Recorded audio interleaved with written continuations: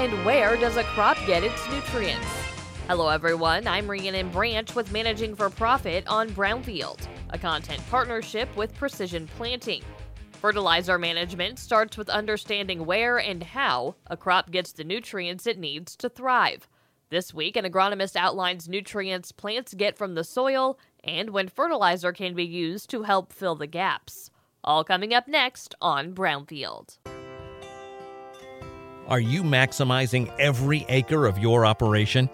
How much yield and how many dollars might you be leaving out in the field? At Precision Planting, we believe in better. We believe we can all improve, and it's our goal to come alongside growers to help identify areas of opportunity and provide solutions that get the most of every aspect of crop production. We know you aren't satisfied with the status quo, and neither are we.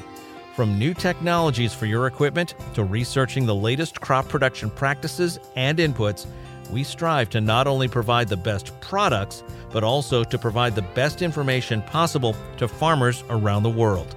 You can learn more about Precision Planting, our products, and our mission at precisionplanting.com.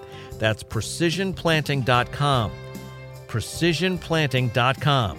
Or you can contact your local Precision Planting Premier dealer. Corey Mulbauer, R&D agronomist for Precision Planting, says fertilizer is the second largest expense for growers behind land, and understanding how a plant receives nutrients from both of those can help a farmer's bottom line. Most nutrients actually come from the soil itself. In just 1 acre of productive soil in the Midwest, there's about 60,000 pounds of potassium, 30,000 pounds of phosphorus, and 6,000 pounds of nitrogen in just 1 acre.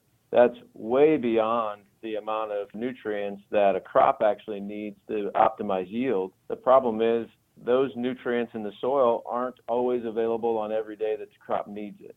Nutrient supply to the plants heavily depends on weather patterns. This is because it's the root system of the plants that actually accesses nutrients and pulls it through the plant through the movement of water primarily. So as the soil structure and ecosystem and the balance of water and oxygen changes throughout the season with our weather patterns, that has a significant impact on how consistently available the soil supplied nutrients are. That's where all the options that we have in front of us as farmers and agronomists come into play in optimizing our plant potential and their yield potential. The things that we use to manage nutrients today, like soil sampling and strategic fertilizer applications and selecting the right types of fertilizer, is how we can overcome the inconsistency of just the natural soil supplying power of fertilizer to the plant. We're just making sure that when the soil is unable to supply due to a given weather pattern, that our commercially applied fertilizer is in a place at a time that the plants have access to it, so that the plant itself never experiences a period of time where it has less than what it needs to optimize growth and yield.